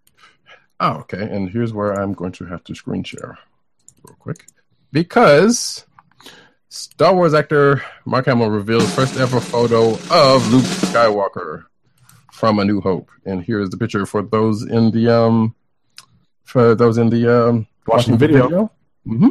So just him out in the desert, just chilling with his hands together. Sure, nothing crazy, but for some strange reason, this has never seen the light of day up until now. Which brings to the next one, which I'm going to go ahead and do that one also, because it doesn't necessarily tie to this one, but it's around the same thing. So apparently there's another picture of Mark Hamill from that same time that has also gotten out from a fan site. And it is this one that is on the screen right now. You see Luke with his hand out and his costume not fully put together, and he's got like a band around his chest or something. Yeah. Okay. So, and apparently Lucasfilm didn't like that picture because given the controlling nature of Lucas and the property, this was a photo that was not necessarily a complete photo, because anything that's coming up from them has been like a complete costume set or whatever the case may be. And because this was like a kind of a candid picture, I guess they didn't want it out, what it seemed to be. So, but now it's seen the light of day, and here you go. Okay. I am not familiar with Power Rangers. You may want to take this one on. Sure. So the Power Rangers makes blockbuster history with first gay superhero. So the movie that is out or coming out, one of the two. Either way, the came new out movie tonight, I think. Okay, that sounds about right. Yeah, that's right, because I think it comes out tomorrow or tomorrow. So yes, so in the Power Rangers movie, one of the characters is going to be gay, and it is the character of Trini, who I can't remember here we go. Becky G is playing that character. If anyone knows anything about the Power Rangers lore, Trini was played by a Vietnamese actress called Thuy Trang. Wait, they made Asian one a lesbian? Yes. Oh, okay. So yeah, that is, and it says here like she's questioning a lot about who she is, and she hasn't quite figured it out. So there's this movie's apparently a couple of others, because I think the character of Billy is autistic from what they're saying. Okay, I'm not sure. The trailers never really pointed that out. Not that it would. And they kind of painted that character in another different light that I wasn't too crazy about. Either way, there is that, and actually, I mean and this may or may not, which it doesn't say here, but this would probably happen because I know in real life the Blue Ranger Billy from the original series was actually gay in real life, so maybe it is as a kind of a homage to that. We don't know. It doesn't say here. I don't know. Or maybe they just put it in because that was the case with B. So I'll just move on. Alrighty. Let's see. Next story. Iron Fist, the Netflix series dropped. We referenced it earlier. Have you spotted Stan Lee's cameo? Stan Lee traditionally makes a cameo in all Marvel cinematic properties, and I actually didn't spot it, but I fault that. I think the fault lies with the bad storytelling in the story, causing me to not always be looking at the screen, and that's how I missed the cameo. But apparently there is a very similar cameo for Stan in Iron Fist. It's similar to the cameo that Stan had in Luke Cage. Right. So we will let you jump back to Power Rangers for a minute. Reviews are starting to come out, and they are not good. I have Power Rangers. Power Rangers review: sadistic, ugly, and incompetent. This reboot is even worse than the Fantastic Four. Oh, which is weird because I have seen actually not necessarily similar, but I have seen definitely better than that, but kind of along those lines. So I don't know. I've seen people say it's dumb, but it's actually fun. That kind of situation, but I haven't seen that kind of a review, which that's not good. If that is the case, but that's also just Telegraph, so you got to take it for what it is.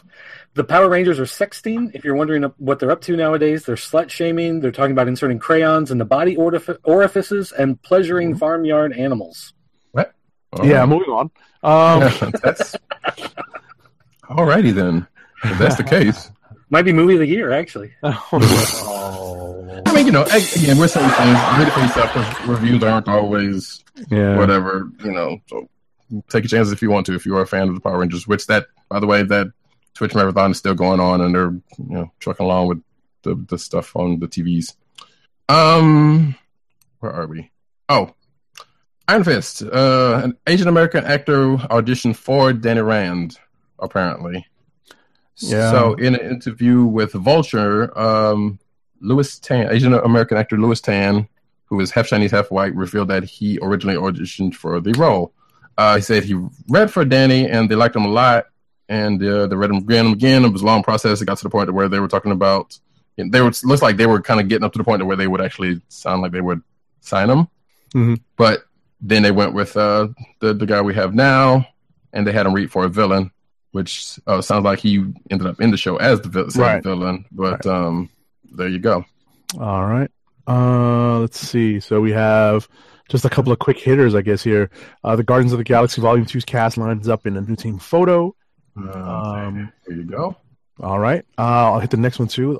Black Panther hitches a ride in BTS. Forgive me. behind the scenes. Behind the scenes set photos. Thank you. Yeah. I'm not in the know on these After acronyms. school. Right. You know? Yeah, so apparently there's been some Twitter, somebody tweeted out some stuff from the set. Right. And for the Inhumans movie / TV show, Black Bolt, excuse me, Keep it together. Hold it. is on the run in new set videos. So, obviously we have Black Bolt running. This is in the wake of the cool set videos or set photos. They had the mock-up stand-in of Lockjaw. That's really what I'm looking forward to. Oh yeah, I saw the big blue standing the thing they had going on. Yeah. Yep. So you want to take the next one? Sure. What is the next one? Oh yeah, Marvel debuts new Spider-Man Homecoming issue image, which this seems like something. Yeah, that's it. If you're watching the video, and it's basically a little small picture of Spidey swinging on the web, looks like coming from a construction thing, but also right next to it is the pop. Yeah, which is also next to a pop, I guess, coming from the movie, a Funko Pop coming off of the movie too. So this could have been more about the pop than the image that accompanies it. But nevertheless, there you go. All right. So back to some Ghostbusters stuff. Ivan Reitman says he's still developing multiple Ghostbusters films for Sony Pictures. Not sure how to feel about that. Because, it's 2017, so you got to update that every few months and let people know, hey, it could be something, it could be nothing. Dangle a carrot, people. Sir Ian McKellen is reprising Gandalf and his entire career in a solo London stage show. This is going to be happening July the 3rd to the 9th at Park Theatre London. So if you're there, go check that out. And the money raised from the tickets will be going to keep, apparently, the Park Theatre running. So that'll be interesting to see. Dude's had a long career. So I don't know too many people who don't like Sir Ian. So I would imagine that would be a good cause. Next up, Arrow's Felicity Smoke is becoming a superhero. So some images have been released of Felicity Smoke, a.k.a. Emily Bett Rickards, wearing, I believe, a domino mask. And I guess, more. There's actually costume images. So she's suiting up as a mass vigilante of her own. Up till now, she's been, one of the support characters in the Arrowverse. Is she actually wearing that, or is that photoshopped? Could possibly. Actually, it might be what she's going to be wearing. So, seems like she's going to show up in Legends of Tomorrow as the Arrow or an Arrow character, because as they have done before on the show, then there's been other people that have had the costume on in alternate realities. So, and this seems to be one of those situations. Alrighty, and last but not least. I should have put the thing up on here, but regardless, Netflix bringing back classic Voltron episodes as a part of a new collection. Yay! Now it is not all of them. Exactly. It is not all of them, and I would go so far as to say that, hey, if you have Crunchyroll, and you can go see some of the stuff on Crunchyroll as Gold Lion, because I think they may have Gold. I know they have Gold Lion on Crunchyroll, and I think there might be other places that you can get the Voltron fix. But nevertheless, you can get the first 12 episodes of the original Voltron series in a new collection called Voltron 84. It is not that stupid Vehicle Force one that came later, which was on Netflix. Well, it may be, it's probably gone by now, But regardless, those will be out there. There's a trailer that you can see above, and the episodes will be available tomorrow, actually. Yeah, I don't think it's the first 12 episodes, but I think it's like the top 12 as chosen by some cast and crew of the current Voltron Legendary Defender. Oh, I'm sorry, you're right. It does say it says 12. Yeah, 12 classic episodes. It does not say the first 12, so my apologies. Okay. Which, hey, better than nothing. You would want the first 12, but hey. Exactly. Very quickly before we move to comic news, solicitations for June 2017 for the various publishers were recently released. So when you're setting up your pull list and your diamond subscription pages for your local comic book store, I know that's important for a lot of retailers. Shout out to PCN_Dirt. Make sure you take a look at these solicits right now and order those books ahead of time. Indeed. And with that, we're going to comic news with Bunn and Cole terrified in this Unsound from Boom Studios. So Colin Bunn and I don't know this other person. Jack T. Cole is having a new book. It's starting in June. It's called The Unsung. It follows the journey of Ashley, a young woman caught in the middle of a strange supernatural conspiracy that reveals to her a much more terrifying version of our world that she's ever known. Now, if you know Colin Bunn, he's pretty good with supernatural stuff, so this is pretty much some stuff right up his alley. All right. Some sad news to report in the world of comics. Bernie Wrightson, famed horror illustrator and comic book creator and co-creator of Swamp Thing, recently passed away after a long battle with brain cancer on March 18th, 2017, at the very young age of 68.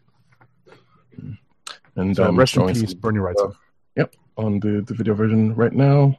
Rest in peace.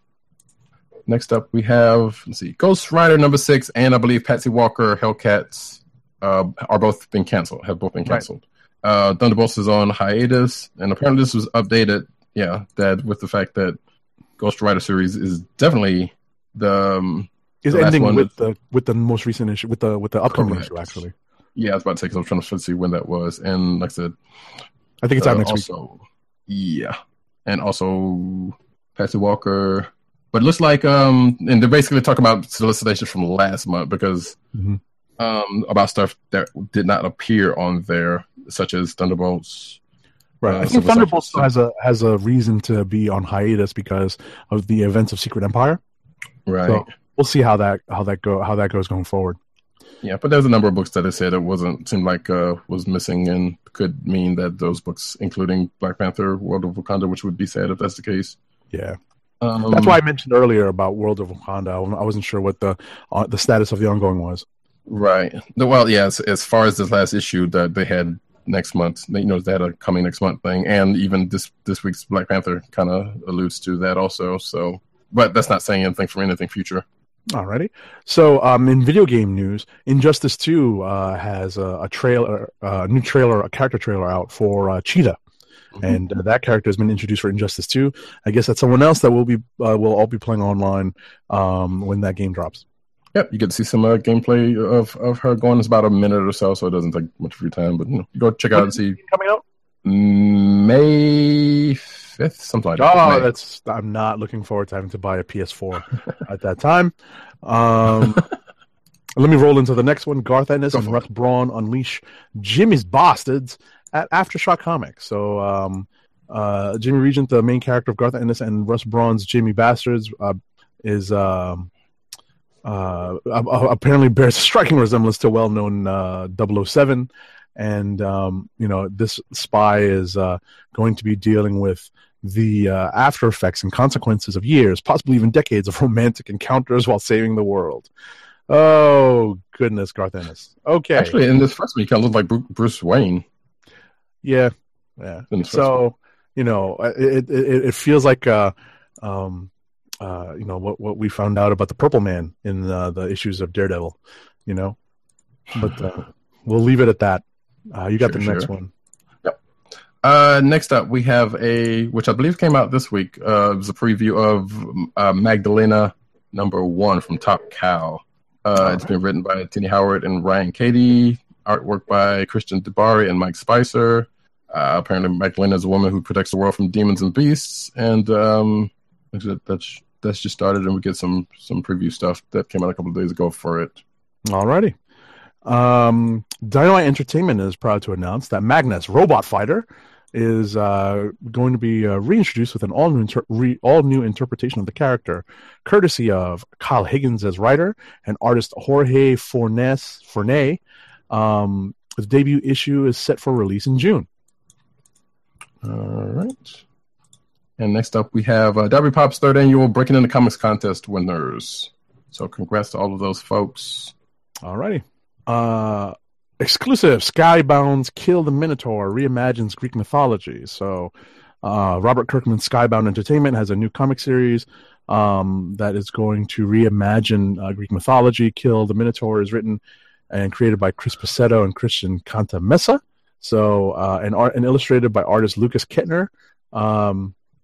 It's there's definitely going to be some reimagining of the Minotaur, the myth of the Minotaur, I guess, and the maze based upon the notes here.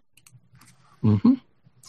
And next up, we have artist. I have not heard this name said out loud, so forgive me if I'm butchering your name, sir. Stepan Sejic boards DC's Aquaman in June.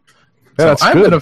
I've not. And as a matter of fact, I have seen this before this came out. Probably maybe have been last week. Actually, there have been people who saying, "Hey, you should get this dude on a DC book." And I'm a fan of his art.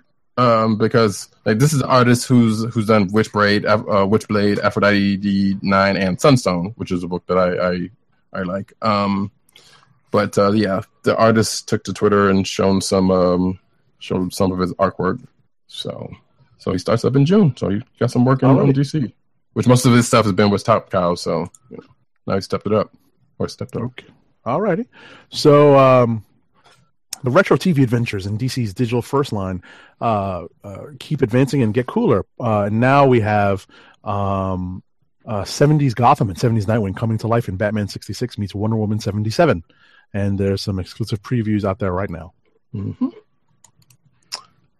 Next up, we have we don't do Kickstarters that often, but I feel like some of them when we do should get some shine on them. And this one is Black Ink, People of Color in Comics, which is a documentary film that examines the contribution of people of color to the comic book industry. At this point, it is 5,000. It's like a little close to 6,000 with a pledge of 90 backwards. So it's still got a ways to go to get done. It is a film. It's gonna require a bit more of a funding. Exactly.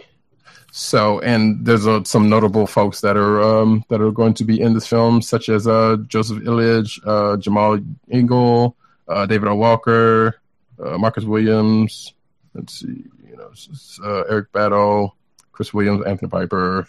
Some people that you would probably know if you've been around for a while. So, right, if you pay attention to the credits pages in the comics. Yes, indeed. So go check that out. It's called Black Ink, People of Color in Comics. Alrighty. And lastly, in comic news, this is just a quick recap of something that we discussed in detail earlier. Action Comics this week presents the end of the New 52 as we know it. Go back and take a look at and listen to what we talked about. But basically, the conclusion of the Superman story, Superman Reborn, in the pages of Action Comics 976 this week, brought with it some massive changes to the Superman status quo in the past, present, and future, as well as some shocking clues as to what to expect from the post-rebirth DC universe. And with that... wait, one more thing. We have another one. Yeah. And that is, face it, Tiger, you just hit some variant covers. So apparently in June, Mary Jane Watson is going to get some variant covers. And as you can see here... Oh, that's pretty cool, actually. The Vision, yeah, that Avengers variant, that's cool. It's Avengers variant from number 8. There's a Doctor Strange one. Let's see, here's a Hulk one. That's scary. Yeah, I know, right? And apparently here's on the Wolverine one. All right. Kind of cool, too. So, Nova, Quinn pulled. Oh, God. You can't go 2 feet without doing that. God, and another one. Cool. Invincible Iron Man, which she's in that book, so, hey, that's fitting. Yeah. And Iron Fist. Iron Fist. Let's see. Spider-Man, Captain Marvel. That's a cool one, too. I like that. I like that one. That's pretty cool, too. Punisher, which that's a callback. That's a great. I was about to say that is a great in joke, like you said, and a callback to a Marvel storyline right there. That is whatchamacallit. When it all went downhill. Yeah, exactly, exactly. I was about to say, like, is that someone taking a pot shot at Dan Slott? Oh, yeah. It's Venom, which there's a bunch of those Venom variants running around now. Right. But I'm not crazy about a bunch of them. But there's a couple of them that's cool. But there is cool. And that is the end of the news. All righty. So before we wrap up, we have our last. Oh, we have more! Holy cow! Uh-oh. Before we completely wrap up and end the show and everything like that, I do. If everybody remembers, about a month ago, I talked about Comic of the Month Club and how I had signed up and had gotten a box. One of the things that makes them different from everybody else is that they actually have a list of your interests, and you can click, say, I like this character and this character and this. And if you don't click certain characters, then they're out of your list. They have developed a second Comic of the Month Club bundle, which is the collector's bundle. It's like an extra $5 a month, but it's got some collector stuff in it. So I went ahead and did both for this month, the regular and the collectors. I'm going to just breeze through this, kind of quickly. Sure. But Oh no. in my regular book, I had put down Avengers West Coast because I always loved that series. Yeah, right. And I sold them off several years ago after my son was born. So I've been slowly buying them back. So I've got some Avengers West As Coast. collectors are wont to do. And so it was nice to get some of these back, Sure. again. Galactic Storm, huh? Remember that? Oh, my goodness. Yeah. A Justice Society, sure, why not? We had a Punisher, whatever. This, I have no idea what this is. The big What in bad the blood world? of Dracula. Okay. Hitler has been cloned. Elvis is in this book. Like I said, even if I never read this, I'll put this in a frame on my wall. This is just kind of awesome there. Uncanny Avengers one. I That's can give recent away. stuff. Yeah, I can give sure. away to somebody. But this was tucked in the back of the box. Hmm. Oh wow. This is Teen Titans number 7. Wow. There is a crease in the middle, so it's not, it's not perfect meant. grade or anything like that. But it is relatively good shape otherwise, and it's Teen Titans number 7. So that's. But this is the regular bundle. This isn't even the collector's bundle. That's the regular stuff. What I got in the collector's bundle. Here, all right, so there's an Action Comics Weekly, which actually I had asked for because I started buying those again. I found a whole bunch in a $1 box at a con, so I bought a bunch of those. So that was cool. More West Coast Avengers. Oh yeah. Oh, Master Pandemonium, right? Yes. 9 and 10. So there's Oh, 9 man. and Oh, and 10. Headlock. I had that issue. Mhm. I think I still have those issues. I gotta find those. And then we've got Justice League of America. This is shortly before it ended, and here's not the final. This isn't the final, but this is right before it ended right there. Vibe and Gypsy, right? Is that Gypsy on the left? Yeah, that's Gypsy Oh and my Steel God. and Vixen. You got there. Web of Spider-Man 12 Cool. was in there. Okay, Black yeah. Suit Spider-Man era. And Mhm. 13 Wow. is also in there. So not only are they cool old ones, but they're sequential. And then we had this Batman Family Giant with the first appearance of the Outsider. He was in the Flashpoint spinoffs, if you remember those. This is like a $10 book. Oh, wow. Actually, that was thrown in the middle of there. And then right after that, Superman number 248, which is an Low old number, right? Yeah, that's pretty good. Considering this is what became Adventures of Superman, which went up to 5 something before I think it finally ended. So this is from the collector set. So the collector set had these two Sure. old ones in it, and then had a bunch of this older stuff, mixed Right. in. Right. And the regular one. So I was super happy. Yeah. I got out of that, and it was one of those things where I was like, yeah, I can go along with this. So I actually set up a referral. Hey, go to comicofthemonth.club, use the referral code DIRT. I think everybody should try this. Normally I hate these blind bag subscription services, but because you can personalize it, like you might look at this and say, well, I don't really want West Coast Avengers, I don't want old Teen Titans, but that's fine. That's the beauty of it, is if you want all Captain America and Iron Man, you can get all Captain America and Iron Man. You can get all Image books if you want. Get all Rob Space Knight. Yeah, I'm sure you can ask. Never hurts to ask, right? But yeah, I was just blown away by what I got in these boxes because they are the stuff I want. From what I had filled out on that form, it's so personalized. I loved it. So I recommend anybody that wants to get a bundle of just good old comic joy. I'm just so happy with what I got. So comicofthemonth.club, use the code DIRT because you guys are awesome. I was going to ask you if you had that. So those are good that you did. Cool. Good job, Dirk. And I would go so far as to say that if you don't like West Coast Avengers, you're a bad person. That's all I'm going to say. All right. And with that, we got one last. I was about to say, do we have anything else to add before we do our final ad read of the night? If not, then let me tell you about Skull Candy. Skull Candy makes the best headphones, earbuds, and gaming headsets, all with lifetime warranties. Skull Candy produces many types of audio accessories, including headphones, sports earbuds, PlayStation gaming headsets, Xbox gaming headsets, DJ headphones, iPod, and MP3 headphones. And now, for the listeners of the Click Nation's Comic Book Chronicles, Skull Candy offers free standard shipping on your order. To help keep our podcast free, order from Skull Candy by going to CSPN.us. That's CSPN.us. Then click on the Keep Our Podcast Free link. Click on the Skull Candy banner and then shop for high-quality audio accessories with free standard shipping. Skull Candy Audio through CSPN.us. Do it today. And with that, we come to a close of another fine episode of this here show of the Comic Book Chronicles. We'd like to thank everyone for tuning in and checking us out. I would imagine our regular host, Tim DOWG, will be back next week after his... What? With that, you can find Tim at TimDog98 on Twitter. You can also find him at CBCron on Twitter. Go to the site theclicknation.com where you can check out this show and all of the stuff he writes over there and on Rare Moon stuff that I would probably write. But anyway, all there. You can also find PCN_Dirt at PCN_Dirt on Twitter. You can also find them at Pop Culture Network on the webs. Pop Culture Net on Twitter, Graham Comic Reviews on Instagram, any other place you know? No, that's fine. That's for everything. Cool. Okay. Until he has some other stuff coming on, that's where you can all find him. Agent 70, you can find him at Agent 70 on Twitter. You can also find him on Instagram at Agent_70. Also, you got any other places you want to pimp out yet? Not yet. Not yet. Okay. So stuff's coming soon from him. Me, myself, I am Rodicat. I have been your host for this affair. Thank you very much. You can find me at Rodicat on Twitter. You can also find me at News Nerds Need on Twitter.